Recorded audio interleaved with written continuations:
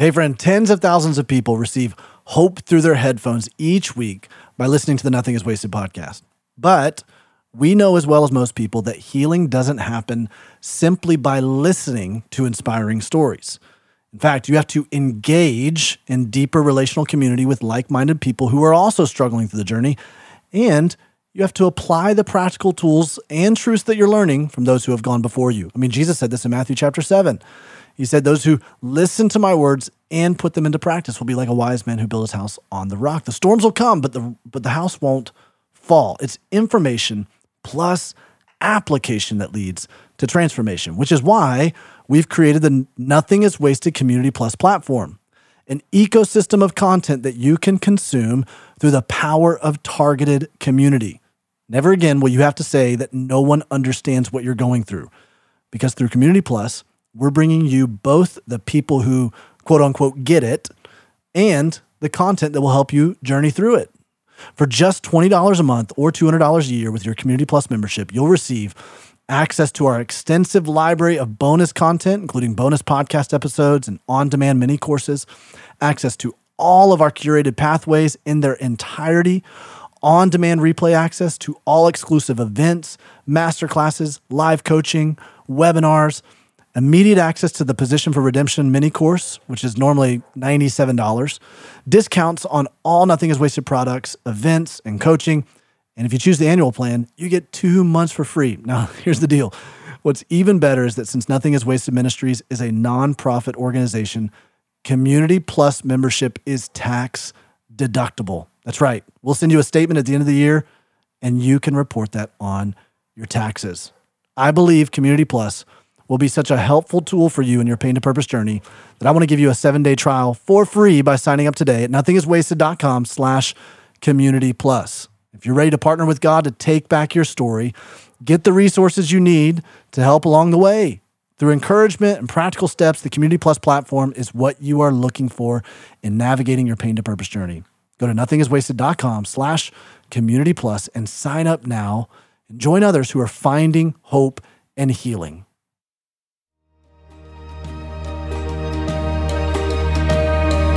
Welcome to the Nothing is Wasted podcast, where we believe that no matter what you've gone through in life, God is inviting you to partner with Him to take back your story. On this podcast, we have inspiring conversations with people who are doing just that. And now, your hosts, Davey Blackburn and Aubrey Sampson. Hello, welcome to the Nothing is Wasted podcast. I'm one of your hosts, Davey Blackburn. And once again, Aubrey will not be joining us. She's taking a little bit of time off. I know I've talked to you guys about this. She's just recently lost her best friend in a battle with cancer. And so she's taking some time to grieve and lament and just slow down the pace of life so she can have that space. And so continue to support her, reach out to her. I know that she's been very encouraged by those text messages and DMs and everything that you guys are doing. So just keep lifting up her family and Jen's family during this season. I wanted to make sure that we had an opportunity to hear from some other voices in the Nothing is Wasted community. So I brought a special guest on, Carissa Sprinkle. Carissa. Hello. It's great to have you. Thanks for joining me on this. Yes. Thanks for asking. It's always fun to get to join. Carissa is now a certified coach. You've been a part of the Nothing is Wasted community for a while as kind of a community group leader when we were doing community groups. And you know, obviously you and Cameron shared your story and you've done a couple of other things with us and have co-hosted a few times. But now your main focus in Nothing is Wasted as well as outside of Nothing is Wasted is coaching. It is. It's turned into this whole big thing, but it's been very much just sort of a confirmation of God's continued calling on my life, what good, what purpose He's bringing out of my pain, my story. And honestly, you probably have your wife to thank for that, because we had brunch one day and I was like, this training's coming up. I don't know how I feel about it. I'm not sure. And basically we processed it all out, and I kind of, it turned it all around to where I was like, okay, I don't really have anything to lose. I'm going to go for it and see what happens. And it's actually just continued to birth new things. Oh, that's cool. And so it's been a really, really amazing journey. That's awesome. Well, Cameron and Chris we're all in small group together, and so we get the chance to hang out at least once a week, often more than just that. Yes. But it's really cool to see the journey that God's been taking you on. And I've watched you come alive as you have been, I don't want to say discovering, but even like more digging into on a deeper level, like the purposes that God has out of the painful journey that you guys have walked through. And now you're helping so many people. And it's fun to see. It's really just a cool thing to see. We're going to talk some more about that after this interview. Today, Carissa, we have an incredible interview. I know you've listened to this. Yeah, it was so good. David Thomas, what an unbelievable conversation. Carissa, I'd love to hear, like, from you, when I reached out to you and said, hey, would you come and help us do a couple of things while Aubrey is, in the interim, while Aubrey's taking some time, and I sent you this conversation. I'm sure you and I we talk a lot about trauma. We talk a lot about kids. I'm sure this impacted you in significant ways as well. I'd love to hear your thoughts on it, and then we can talk some more on the back end for sure. Yeah, it was so good. I think that parenting is so hard, just as it is, but when you involve any kind of trauma, and even just some of the things that we've had to walk through of just navigating, how do we recover from our own trials, and how do we recover from even the wiring that we had growing up, and just the way this impacts our kids. I feel like he touched on that so well, just what that looks like to work through your own story so that you can hold their story. And so, a lot of which good is stuff so here. Complicated, isn't it? Okay. We'll talk more about it on the back end. I want to introduce you to David. David's the director of family counseling at Daystar Counseling Ministries in Nashville, Tennessee. You might be like, I've heard of that. Maybe, potentially, probably one of the most prolific counselors that you've heard come out of that ministry or is the founder of that ministry, and that's Sissy Goff. So David is one of the counselors there as well. He's the co-author of 10 books, including the best-selling Wild Things, The Art of Nurturing Boys, and Are My Kids on Track? The 12 emotional, social, and spiritual milestones your child needs to reach, as well as his 2 latest titles that we're talking a little bit about in this conversation, Raising Emotionally Strong Boys and Strong and Smart, A Boy's Guide to Building Healthy Emotions. Now, he definitely talks quite a bit about raising boys. I don't think it's just specific to raising boys. The things he's going to talk about in this conversation broaden beyond that, boys and girls. But I really connected with it because I've got 2 boys, and one of my boys has absolutely been impacted by trauma, by the loss of his mom. And so this was a very meaningful conversation for me. We'll put some stuff in the show notes on where you can get connected with David Thomas. But Chris, I'm excited. I'm excited for our community to hear this conversation. It's so good. Yeah. It's going to be amazing. I can't wait to kind of unpack that.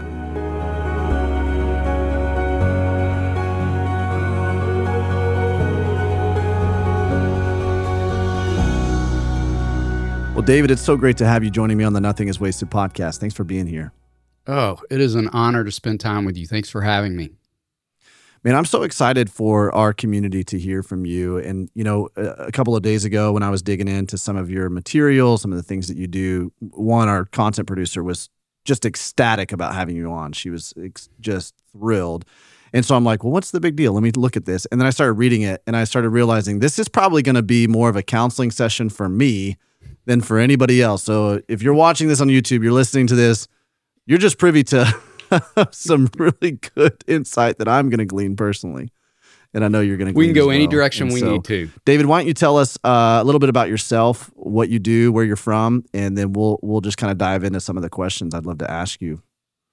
Love to. So I am first and foremost a proud son, husband and father of 3 kids, and also am a therapist. I've been practicing for the past 25 years at this amazing place here in Nashville, Tennessee called Daystar Counseling. And we're a bit unique in that we just serve the pediatric population. Our whole focus is kids, adolescents, and families. So we're actually in a house rather than an office building.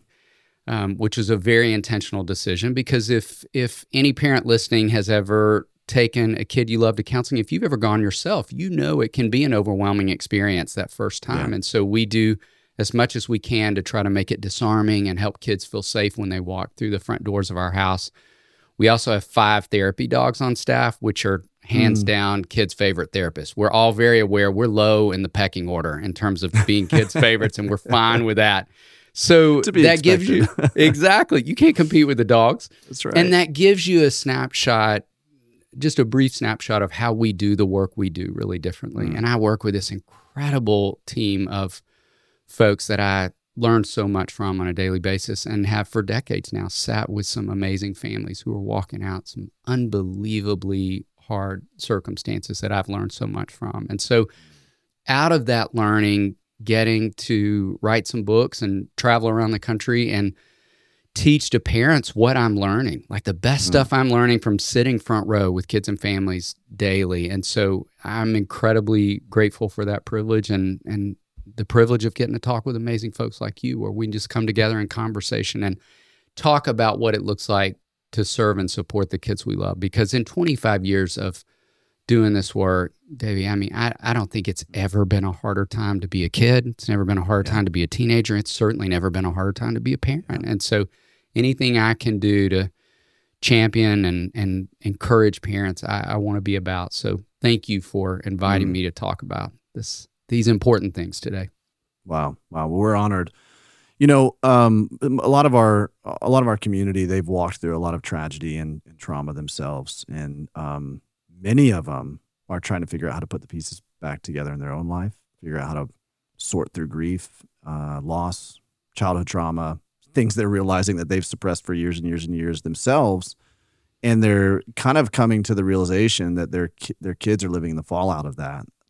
And some of them, their kids have been directly impacted by it, right? And so they're trying to figure out how do I process my own pain while helping my child or my children process theirs as well. It doesn't seem like I even have the emotional capacity to be able to do so. What would you say in terms of where do we start with that? You know, how do I begin to just even create a space to be able to foster that in any way?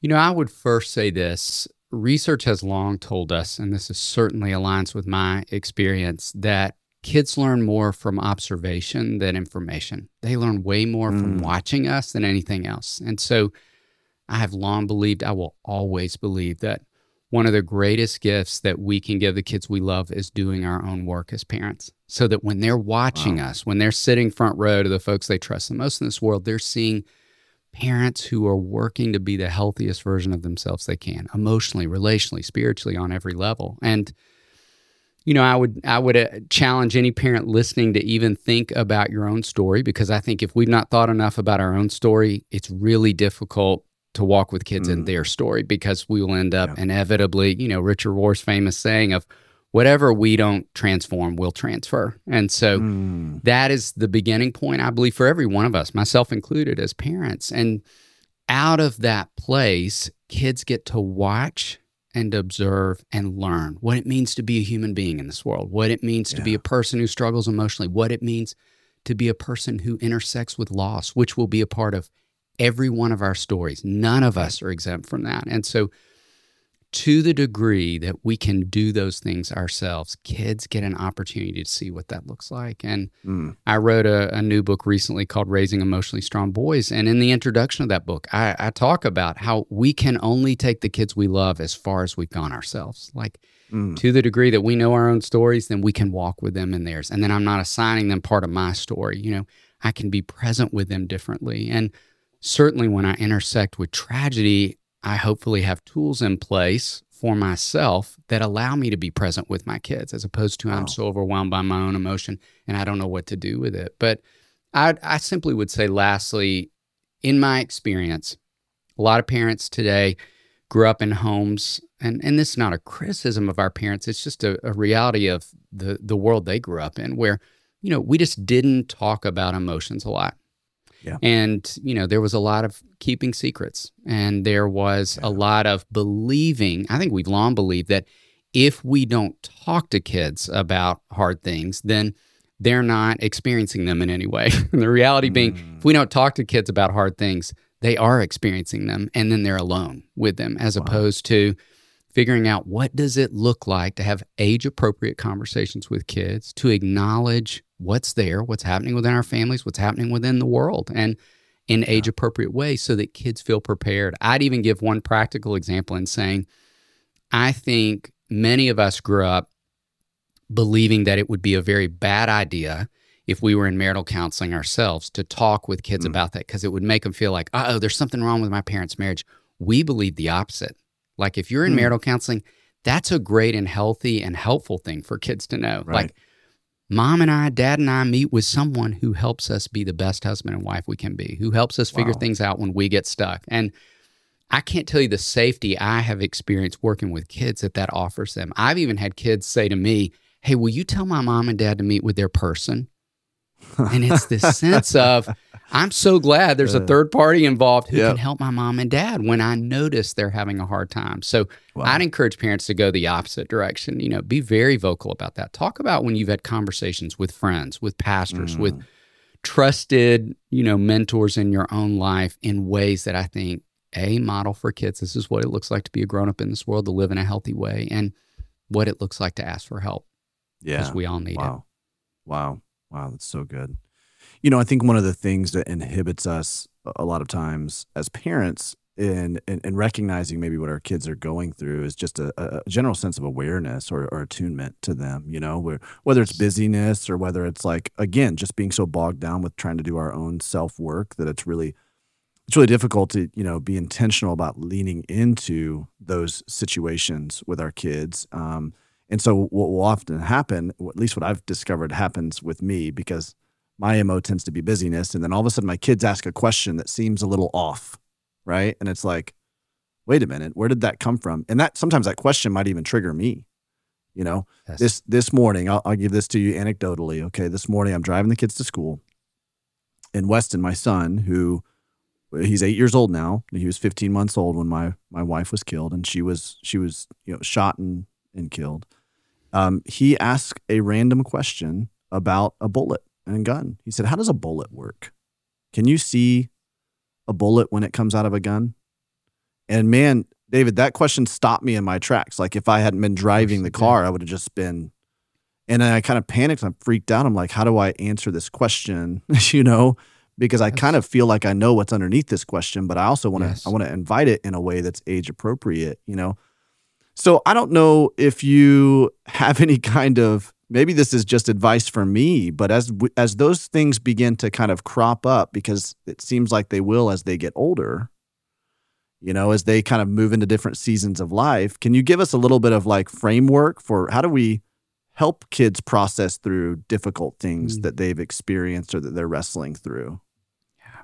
First thing I would say in terms of a framework is let's always follow kids' lead. Because we believe as a practice that kids have an internal barometer that cues them to what they can handle. So they won't ask questions that are connected to answers they can't work with, has been our consistent experience. So when they're leading with a question, it can give parents a sense of safety of, okay, I can step into this conversation again in an age-appropriate way. That's going to look different with an 8-year-old than an 18-year-old. Knowing that they're needing something. And kids are going to need different things in different stages of development, as we all know. But even as they navigate loss, they're going to need more information as they go forward in their own journeys and can work with more. The mistake I think we make as parents is that we'll follow their lead, answer a question, and then sometimes give them more information than they're asking for. And it fascinates me all the way kids will cue us to that. I have heard parents say, their kids are like, holding their ears and say, can we be done talking now? Or my ears are hurting, all the ways that I think kids cue us to. I was asking for just this much information, and now you're giving me this much information, and that's more than I can work with. So I think there's a lot of wisdom in following their lead. I really do. And the other thing I'd say to that is we want to answer in concrete ways. So for every parent listening, if your kids are 12 and under, in terms of their cognitive development, they're in what we call concrete thinking. So research would tell us we don't begin developing abstract thinking where we can see the grays of the world until adolescence. Girls develop it earlier, boys a little bit later. So even as adolescents are beginning to develop abstract thinking, they still have one foot firmly planted in concrete thinking. So we want to use a lot of concrete language. So a practical example would be this. When we meet with families who are divorcing, it's common that parents who are divorcing might say things like, we grew apart. Well, that's abstract language. That's not helpful to kids. In fact, it can trigger some anxiety where kids think, wait, if you grew apart, could we grow apart too? Wow. Yeah. As opposed to using more concrete language like, you know what, our marriage is broken. And kids don't understand that concept. Like sometimes I knock a lamp over and it breaks and it can't be repaired. Sometimes I knock a lamp over and it doesn't break and it's okay. Sometimes the lamp can be fixed with help. Sometimes it can. So think about all the conversations we have with kids where we could use as much concrete language. So for example, when we talk with kids about death, we can tend to want to stay away from some of the hard realities. And in doing so, again, good intentions, we can make it more confusing. So for example, we say things like, he then just went to sleep, as opposed to saying, using concrete language like, his heart stopped beating. And when his heart stopped beating, he stopped breathing.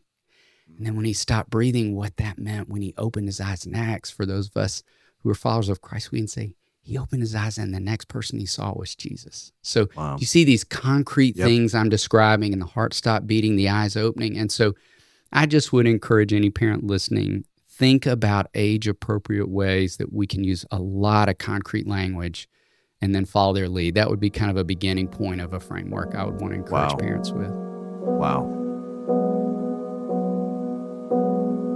Hey, friend, I want to share with you one of my absolute favorite resources from Nothing is Wasted Ministries. It's the Pain to Purpose 42-Day Devotional.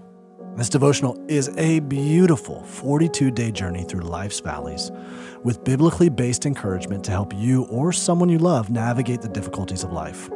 Each week, you'll learn from the journey of a major character in Scripture and be able to reflect on how that impacts your own story in whatever you're facing.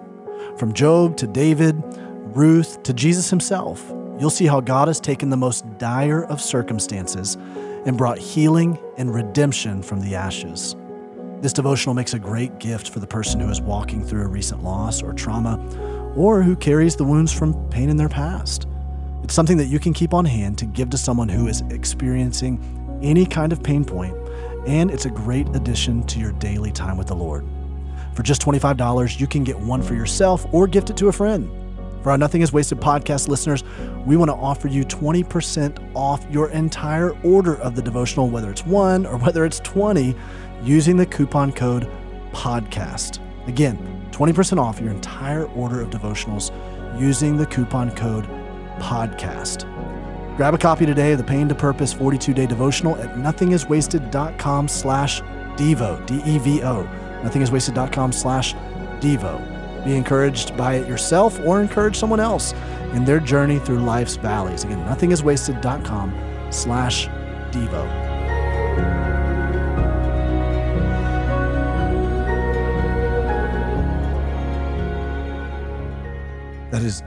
That is amazing. It seems so simple, right? But it's paradigm shifting for many of us, right? Because pain and talking about those things are already uncomfortable for us. And then when we're wading through the waters of trying to figure out how to, distill that to our kids, that can be extremely uncomfortable. And so just remembering to have concrete language, especially under the age of 12, and not overshare, that's powerful. I think that is extremely helpful, David. Let's talk about that a little bit in the development stages, because sometimes I've found with our kids that, particularly my 8-year-old son, he seems to have, there's some areas of development that he's slower in. And I'm wondering, I've heard that that's pretty common when it comes to experiencing trauma.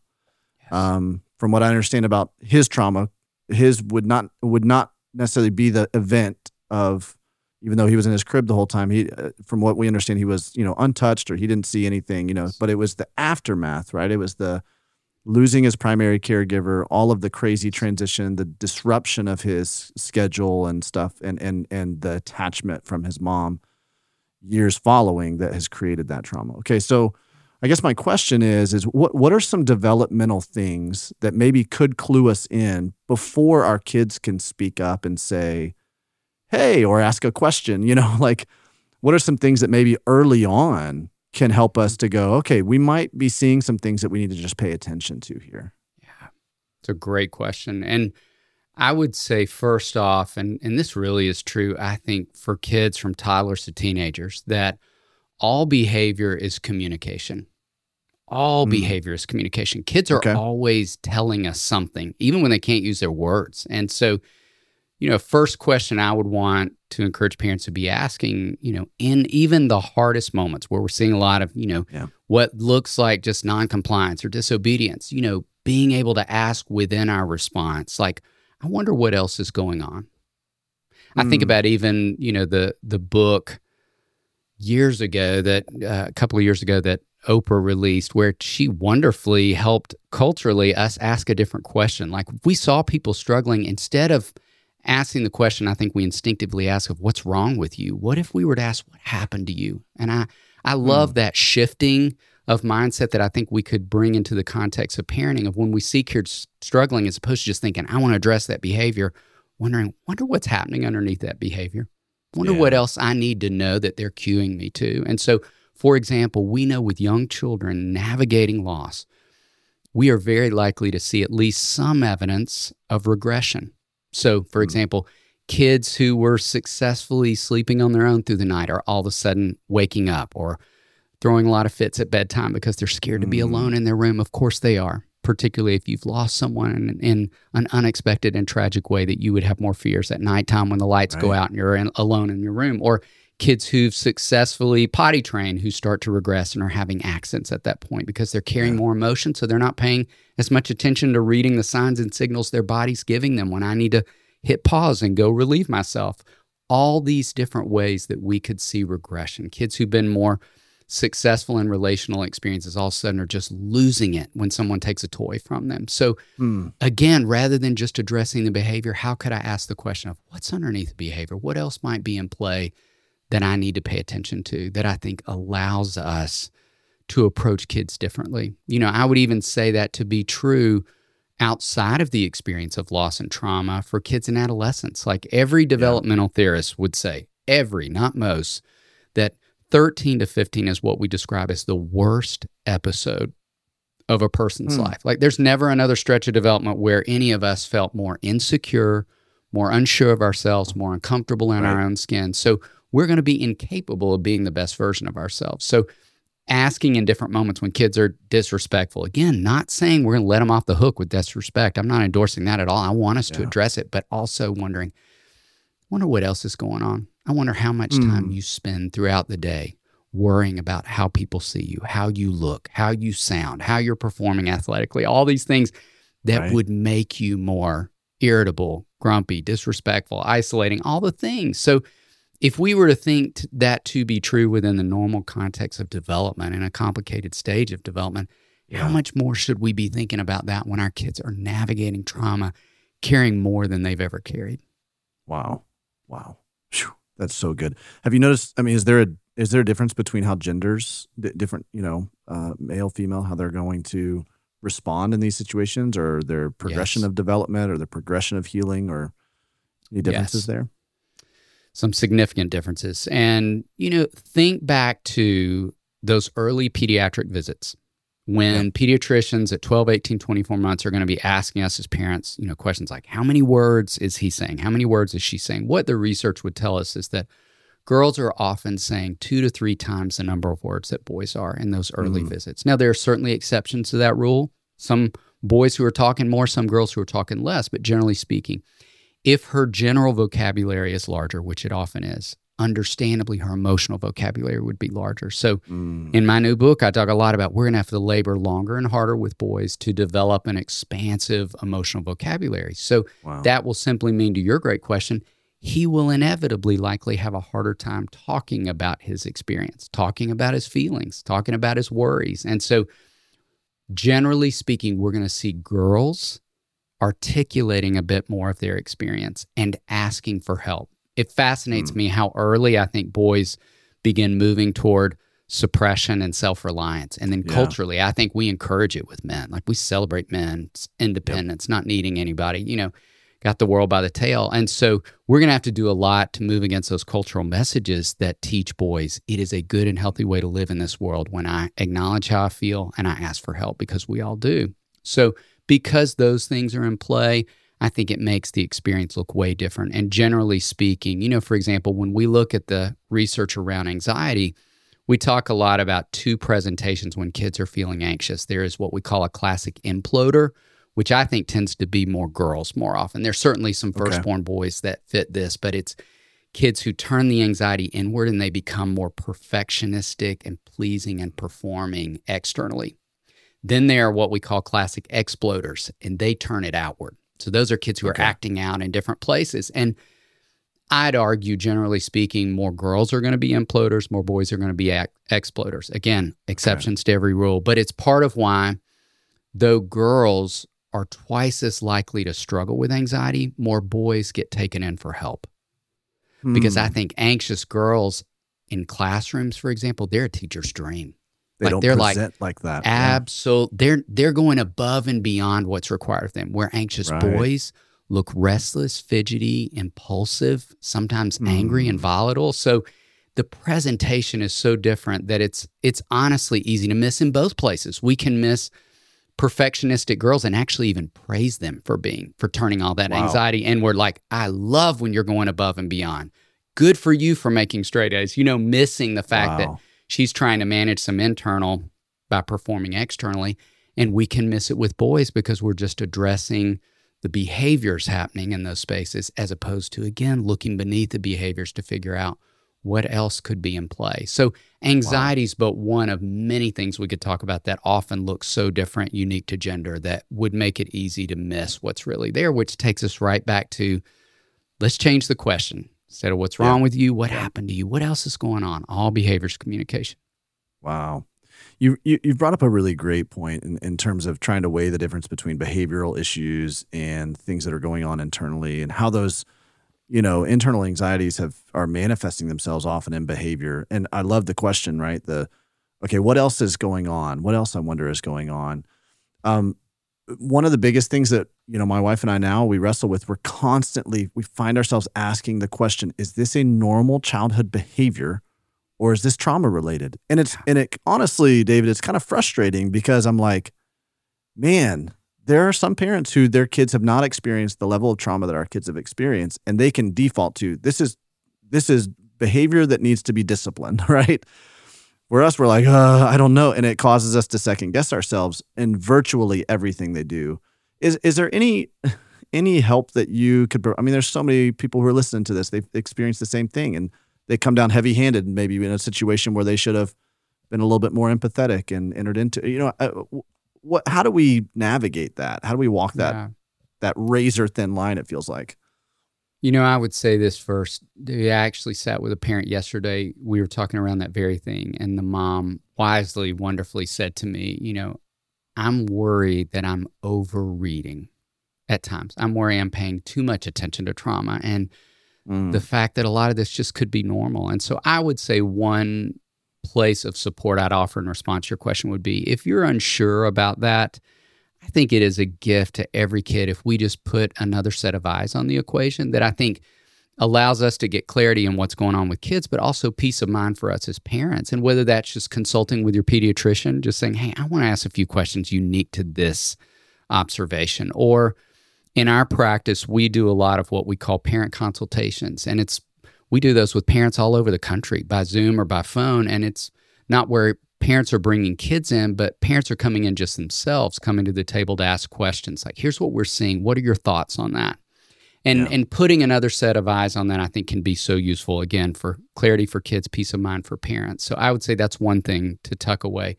Secondly, I would say back to what I shared about regression. Every kid is going to regress at some different points. That's normal to development. It's a little bit like 2 steps forward, 3 steps back.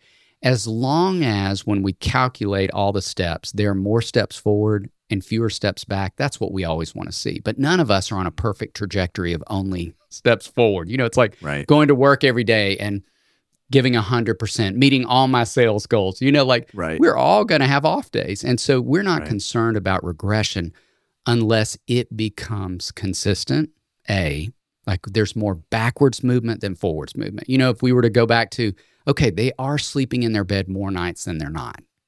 They are successfully going to the restroom more times than they're having accents. That's not concerning. But if it's like they're having more accidents than they're having successes. That's when we're like, okay, that's more backwards movement. Let's circle around that. Let's maybe put some seasoned eyes on that. So I would say that equation can be of great importance. In fact, 2 concrete benchmarks that I think parents could use, whether it's regression in those behaviors or let's say it's just regression in acting out. As you're layering in support, ask about intensity and frequency. So is the behavior happening more or less? And when it happens, this is the intensity part, on a 1 to 10 scale, is it always in the 8 to 10 space? Or does it seem to sometimes just be, actually, we don't ever get above 5 sometimes. So those are 2 good benchmarks I think parents could use as a measuring stick as you're observing behaviors or observing regression that allows you to track on paper, like literally put some notes down that allow you to look at the bigger picture. Because when we're in the moment, it can sometimes feel like it's happening every day, all the time, all day long. And it may not be. And it's just we're exhausted and we're carrying a lot. But I would lastly just say to your great question, I think an equation I talk a lot with parents about, and let's put it in the context of anxiety, for example, that we just talked about. We always want to try to be landing in 2 places. And the 2 places would be support and challenge. And we want to be offering equal parts of both. So if we're overreading the trauma and only giving kids support but never challenging them, we may be inviting kids to go backwards.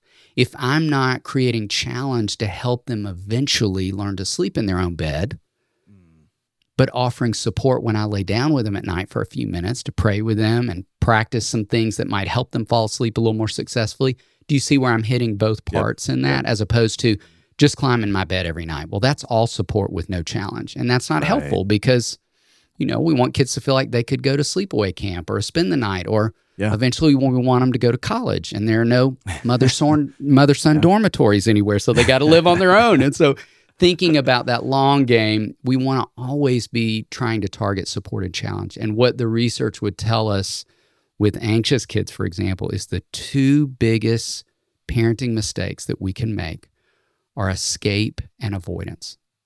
I see my kids struggling and I want to extract them from the struggle immediately.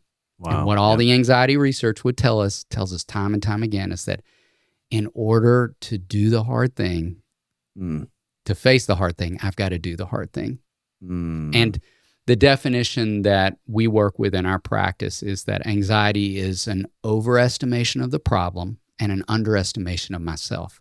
So if I, as a parent, am always extracting kids, I'm confirming that definition. I'm saying, yes, the problem, the situation is way too big and you're way too small. So I'm going to pull you out of that. And we want to be sending the opposite memo to kids of, no, the problem's not too big and you're not too small. Wow. And I'm here with you and God is with you too. So that's where we really want to think about, are we moving towards support and challenge or are we moving toward escape and avoidance? Because we're not only not helping kids if it's only escape and avoidance, we're actually harming them. We're making the situation worse. We're confirming that definition. Wow.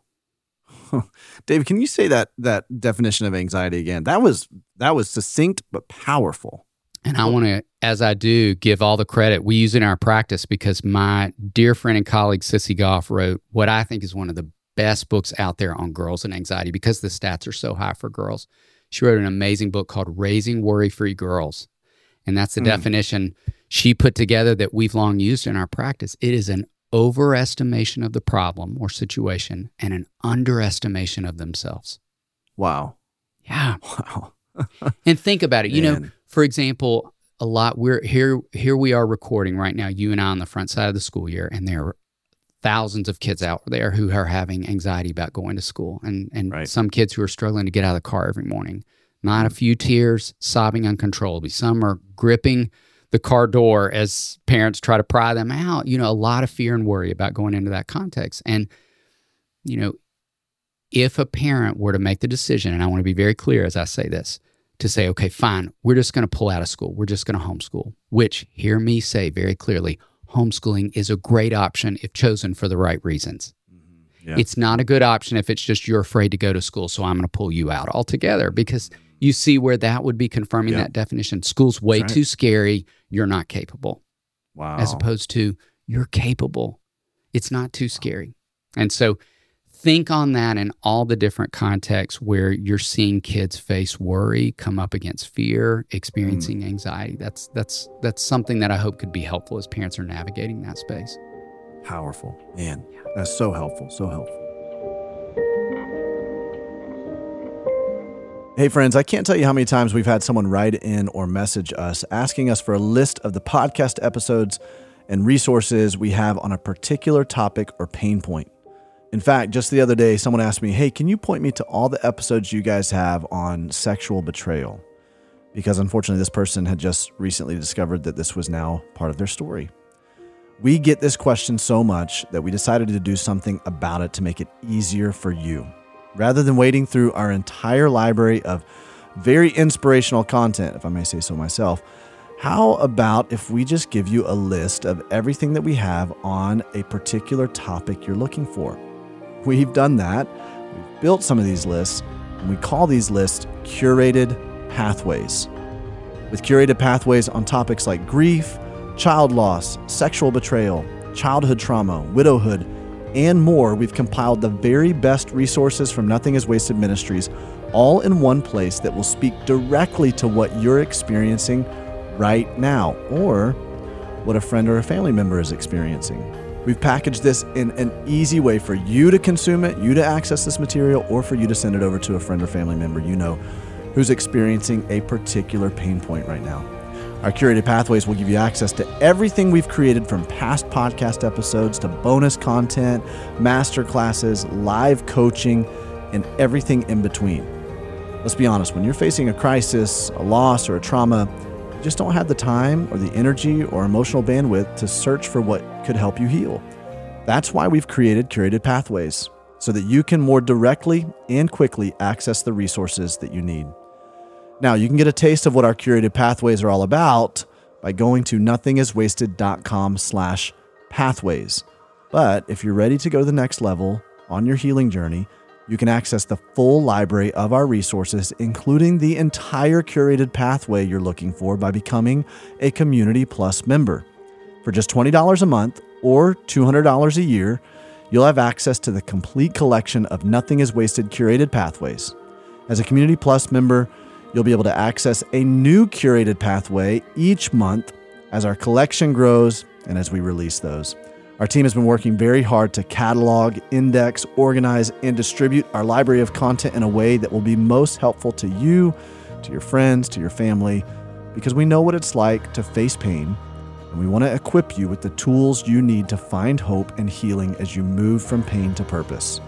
Join Community Plus today at nothingiswasted.com/Community Plus, or get a little taste of our curated pathways at nothingiswasted.com/pathways. Both of those links are here in the show notes. We want to help you partner with God to take back your story, and we're committed to giving you resources that will help you do just that.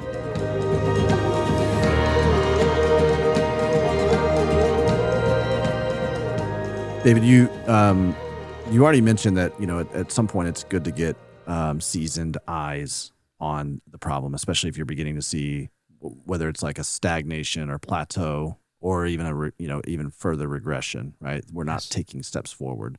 So obviously one of those eyes would be a great counselor. A lot of people are asking the question for their kids: when is it time to put my kid in counseling? What kind of counseling should we look for?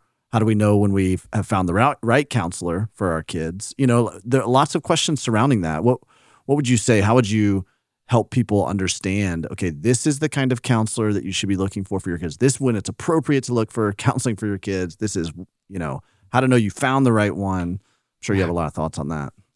Yeah, I do. And I would say, if you are straddling that decision of, do I take kids or do I not? I think it's always a great, safe place to land to start with a consultation, because it may be, and I often do, for example, when I do consultations with parents, I will say, you know what, when they ask, should I bring him in based on everything we've just shared with you? Should I bring her in?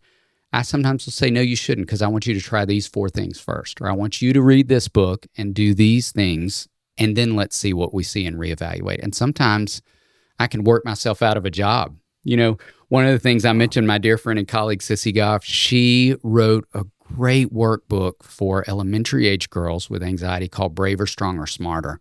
And when she asked me to review it, I said to her, Sissy, you are giving away 3 free months of counseling. Like, this is incredible. Like, I love this. And both of us are hopeful we'll work ourselves out of a job and with certain kids that the need may not be there if parents take these steps. I wrote a workbook for elementary age boys called Strong and Smart, and it's a boy's guide to building emotional tools. And so my great hope is that might be enough for a percentage of kids. Now, if it's not, that's okay. And I'm grateful we have great resources. And that speaks to the other part of your great question, which is I would consider contacting your pediatrician and say, who are the folks you most trust? Because every pediatrician, particularly in this day and age, particularly since the pandemic, are going to have a list of trusted resources in your community, folks they've screened and do really good focus work with the pediatric population. And then I'd also ask, I think children's ministers often have a great resource in place because a lot of parents are starting there. And then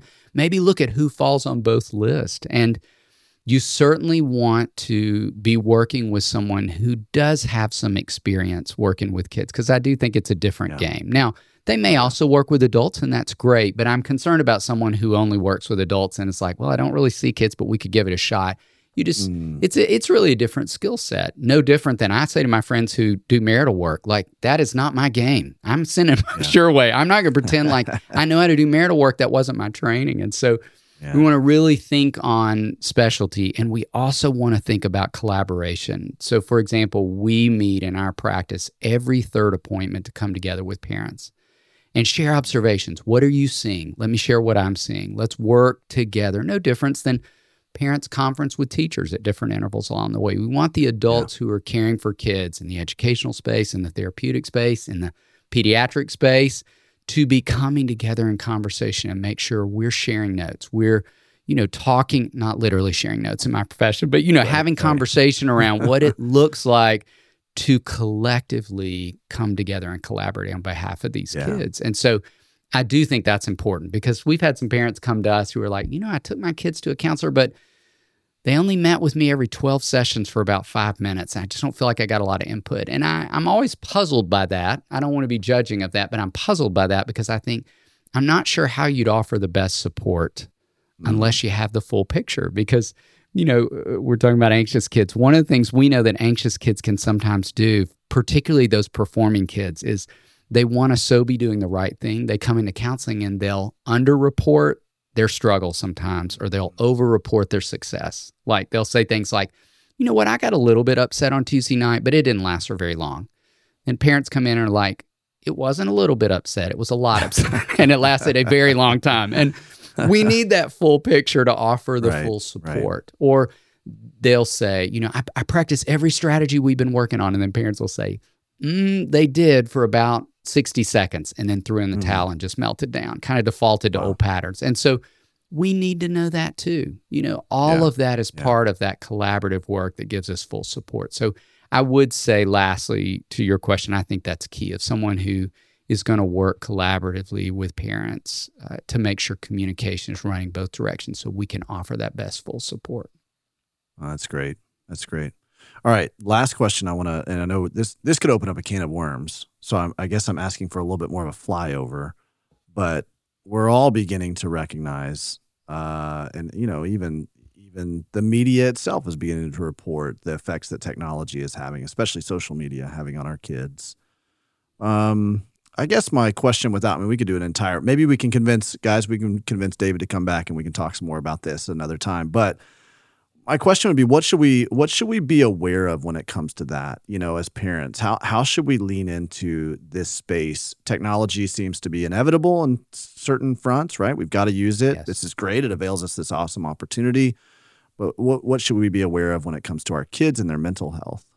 Yeah, I don't think we can pay too much attention in that space. And I love even the way you asked that question, because I do think it feels so overwhelming to us as parents. And I get it. I'm a parent myself, and I understand how overwhelming it is to manage that animal of technology, to use it for its benefits, to keep my kids safe from the harmful parts of it. So I understand where parents can land in a place of just saying, we're never having it. There'll be no screens in our house. And, at the end of the day, I liken technology to driving a lot. And so I think if we're to say that, it's like, you're never getting in a car, the roads aren't safe. Well, we want kids to learn to drive. They need that skill set in place. So it's a part of our kids' life. How can we teach them to use it responsibly? Which is, stay with that analogy about driving. In our country, you aren't eligible to get a permit until a certain age. So, there is a reason most social media platforms have a recommended age of 13 and 14. And that's just the recommendation of starting. You may choose to wait later, but I'm shocked by how many parents are giving access at 8 or 9. Like we didn't just grab those numbers out of the air. Like it's too much for young minds. So pay attention to the age recommendations.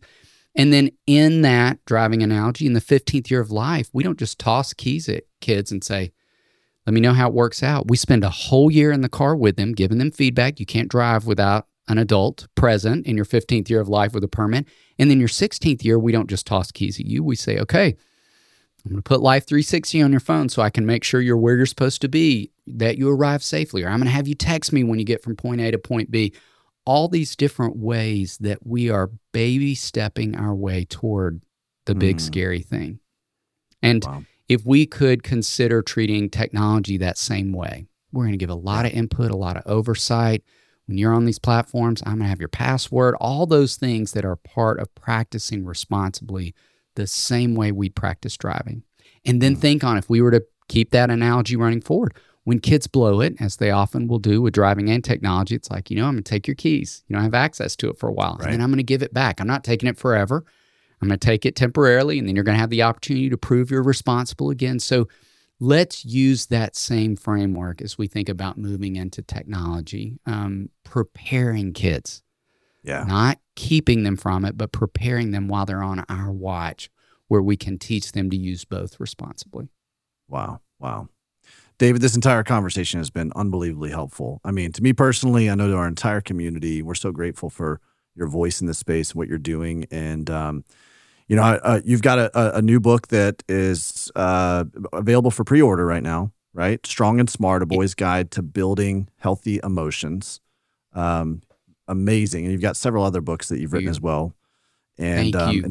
We're excited about. We'll put all of that information, links where people can grab those resources on the show notes here. And then is there a place that you would want people to, if they want to follow you, if they want to find out more about what you're doing or the practice with Daystar Counseling, where can they go?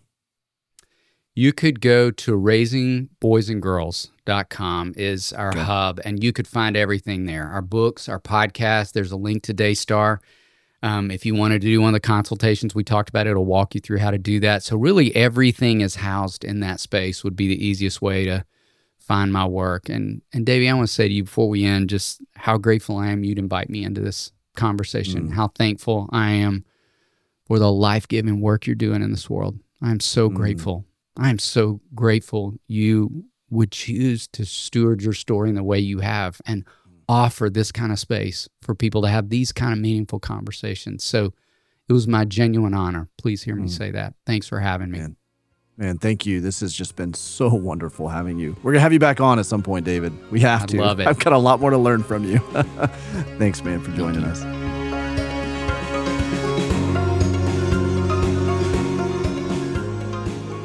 Super helpful. I loved that episode. Just the way he talked was so calming. Yeah. Even for me. Feels like all counselors are like that, right? So gentle. Yes. I was like, can I come see you? Yeah. It was so good. We got off the call and I said, do you do virtual? Can we? I don't think I can make it to Nashville every week, but can we do something?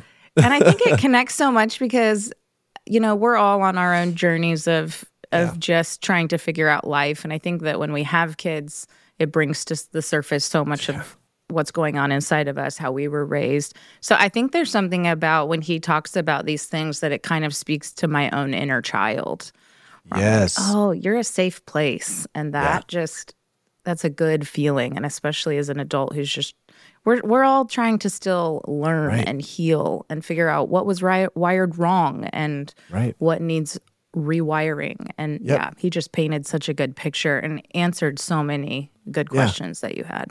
It was so good. And it feels like it's so complicated sometimes too. Like I can feel overwhelmed, to be honest with you, when I go, okay, I've got some stuff that I'm trying to heal through and deal with, And then when you're in a marriage, you're both trying to do that. So there's enough of a layer of complication right there. But then you're adding kids to the mix, and you're going, how do I help them not experience some of the like sideways effects of what my trauma is bringing into the home and the household, right? How do I protect them from that and also be attuned to that? And it just can get overwhelming, which is why I'm grateful for someone like a David Thomas, who is putting resources out there for us, who is able to kind of help us navigate some of those things. Because and he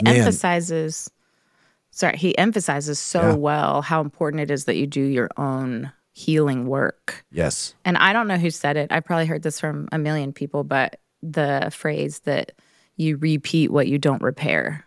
And that has really stuck with me, is this idea of what is it in me that needs repair, and how do I continue to move forward in that. And for me, some of the stuff that came up was, I grew up in a very small town, conservative Christian, grew up homeschooled.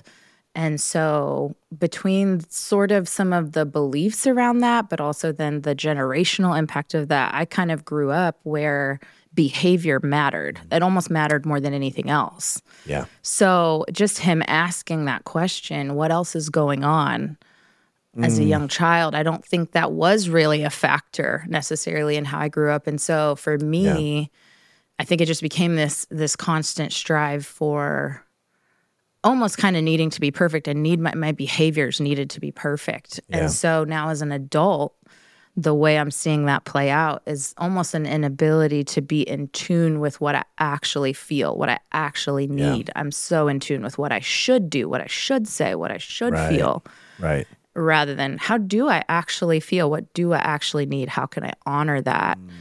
And so then as a mom, if that's not something, I have to get in tune with that within myself so that I can have capacity for her to do that. So that her behaviors, I'm not like, ooh, those behaviors, nope, that is not acceptable. Yeah. To have grace, to have capacity for that. So he just laid that out. To be a safe place. Yeah, I struggle with that a lot. I mean, I'm very much a doer, very much, my biggest issue right now that I'm getting coaching for and working through is how to create margin, Same. How do I create margin where I'm such a high achieving type personality and highly productive? I want to be efficient with my time. I want to make sure I'm maximizing time, right? So it's not like a bad thing. It's not. However, it squeezes out some of these soft moments. Yeah. That are really the most critical moments, both with your spouse, your kids, and with just, everyday relationships. And that was one of the biggest convictions I felt with him, as I was having that conversation, is going like, man, I don't know how safe of a place I am or safe of a space I am for my kids, because it's just busy, go, like maximize time, this to this, no, just, hey, crawl up on dad's knee. And let's talk, and let's get, Carissa. Yeah. All of a sudden, I don't know why I feel like being very vulnerable, but thank you, Carissa. This is what Carissa does. This is why you need to have her coach you, because I hope I'm providing a safe space for you right now. No, I texted your husband. I texted your husband the other day, and I said, I'm really inspired by how much you delight in Scarlett.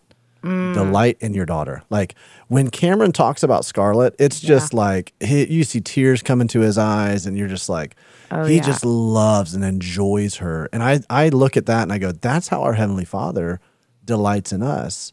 And there are times that I'm just so busy and so going that sometimes my kids can become, at best like an afterthought, sometimes an inconvenience, sometimes like, come on, get your stuff together. Let's go. We got to get out the door. Like, exactly. Yes. And man, like David Thomas coupled with your husband, I was feeling so I texted him. I said, man, you've inspired me so much. I want to delight in my kids the same way that you delight in Scarlett.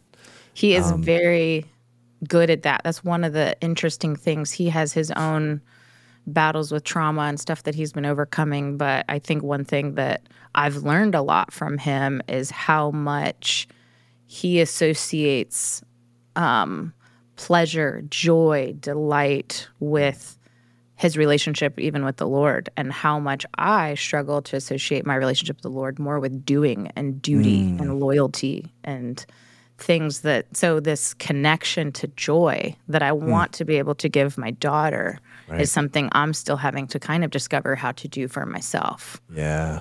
And I grew up with such a secure home, and that's why I think it's even been hard to understand, because I have such a good relationship with my parents. I had such a good memories of my home. They were so loyal and stable, but in a way that's something that I see most about God is, okay, God, you're loyal, you're stable. Yeah. But do you enjoy me? Do you enjoy being with me even when I'm not doing, even when I'm not my most efficient self, you know? Yeah. And that's hard that's something It's tough for me too. Working on here. So it's tough for me too.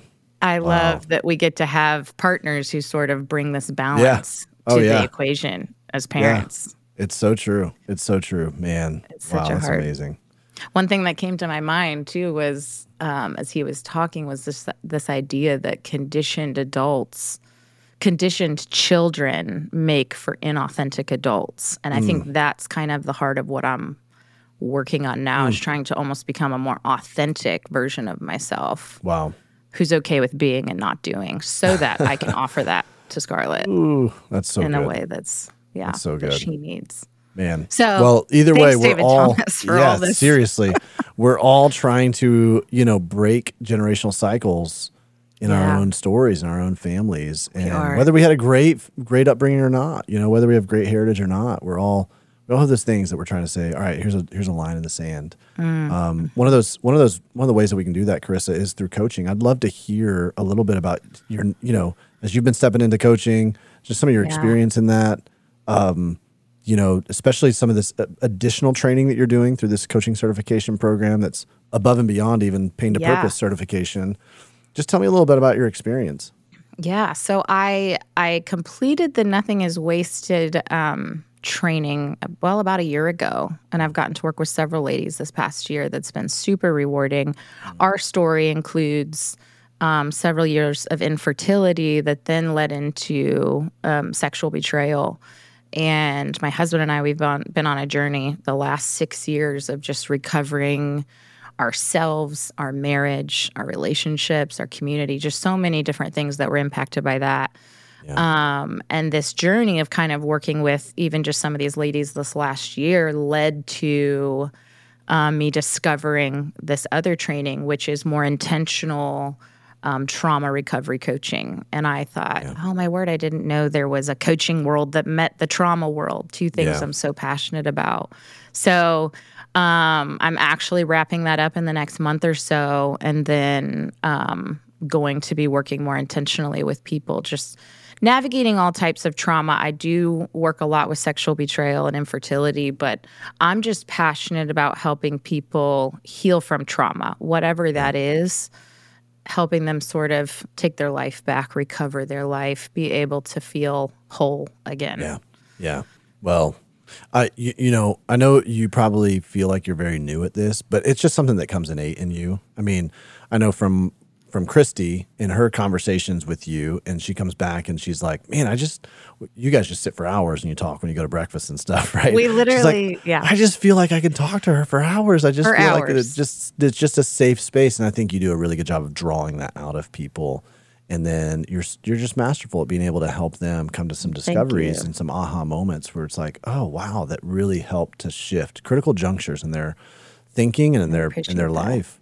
And so I'm excited that you are a part of what is going on at Nothing is Wasted, and that you're beginning to really delve into something that brings a whole lot of purpose and redemption out of you and Cameron's story and the pain that you guys have walked through. But it does. It's cool. It's humbling to get to do this, and it's like everybody says on this podcast, none of us would have chose this. We would have never signed up for it. But at the same time, to feel even more equipped to walk with people and see change happen is also like the coolest thing ever. So that's awesome. I'm humbled, I'm excited, I'm nervous, but I feel very ready for it. So yeah.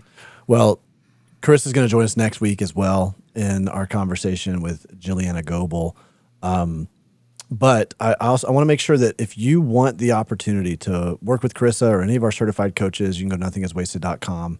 Go to nothingiswasted.com/coaching, specifically if you want to look up coaching. And Carissa particularly is working with ladies in the area of sexual betrayal and infertility. Those are kind of her specialties, but she can work, it broadens beyond that, just trauma in general. Yeah. And so, I think it's really important. Community, church, family, Right. there's so many elements to our story. So many elements. And I think it's heal. really important to find that right chemistry with a coach as well. And so, if you feel really particularly drawn to Carissa in that, I want to encourage you to go, and you can actually request, hey, I'd love to work with Carissa. No matter what your story is, you can request that, and we'll make sure that we get you matched with Carissa.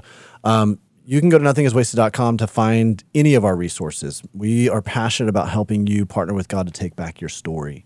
And we have so many resources there available to you, whether it's the Pain to Purpose devotional or the course, whether it's the podcast, whether it's our Community Plus content that you can subscribe to.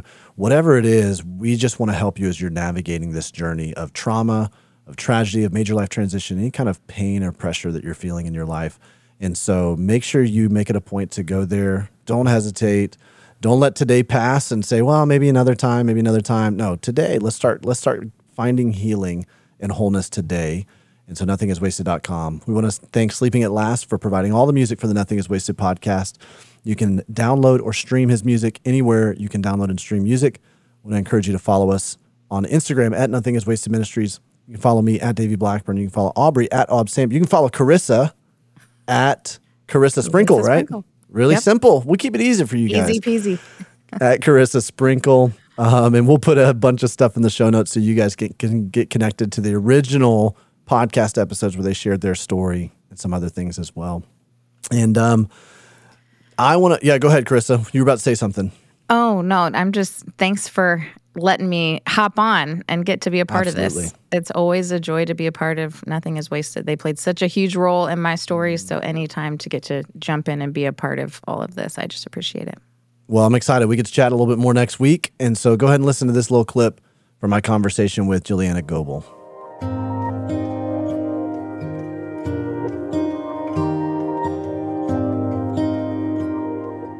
Oftentimes, individuals with fetal alcohol spectrum disorder process everyday conversations the way you and I would when there's a crackly phone connection, and we can kind of like hang with what the person's saying, but we're not getting every single word. It's not crystal clear, but we're kind of getting the gist, but we can miss things.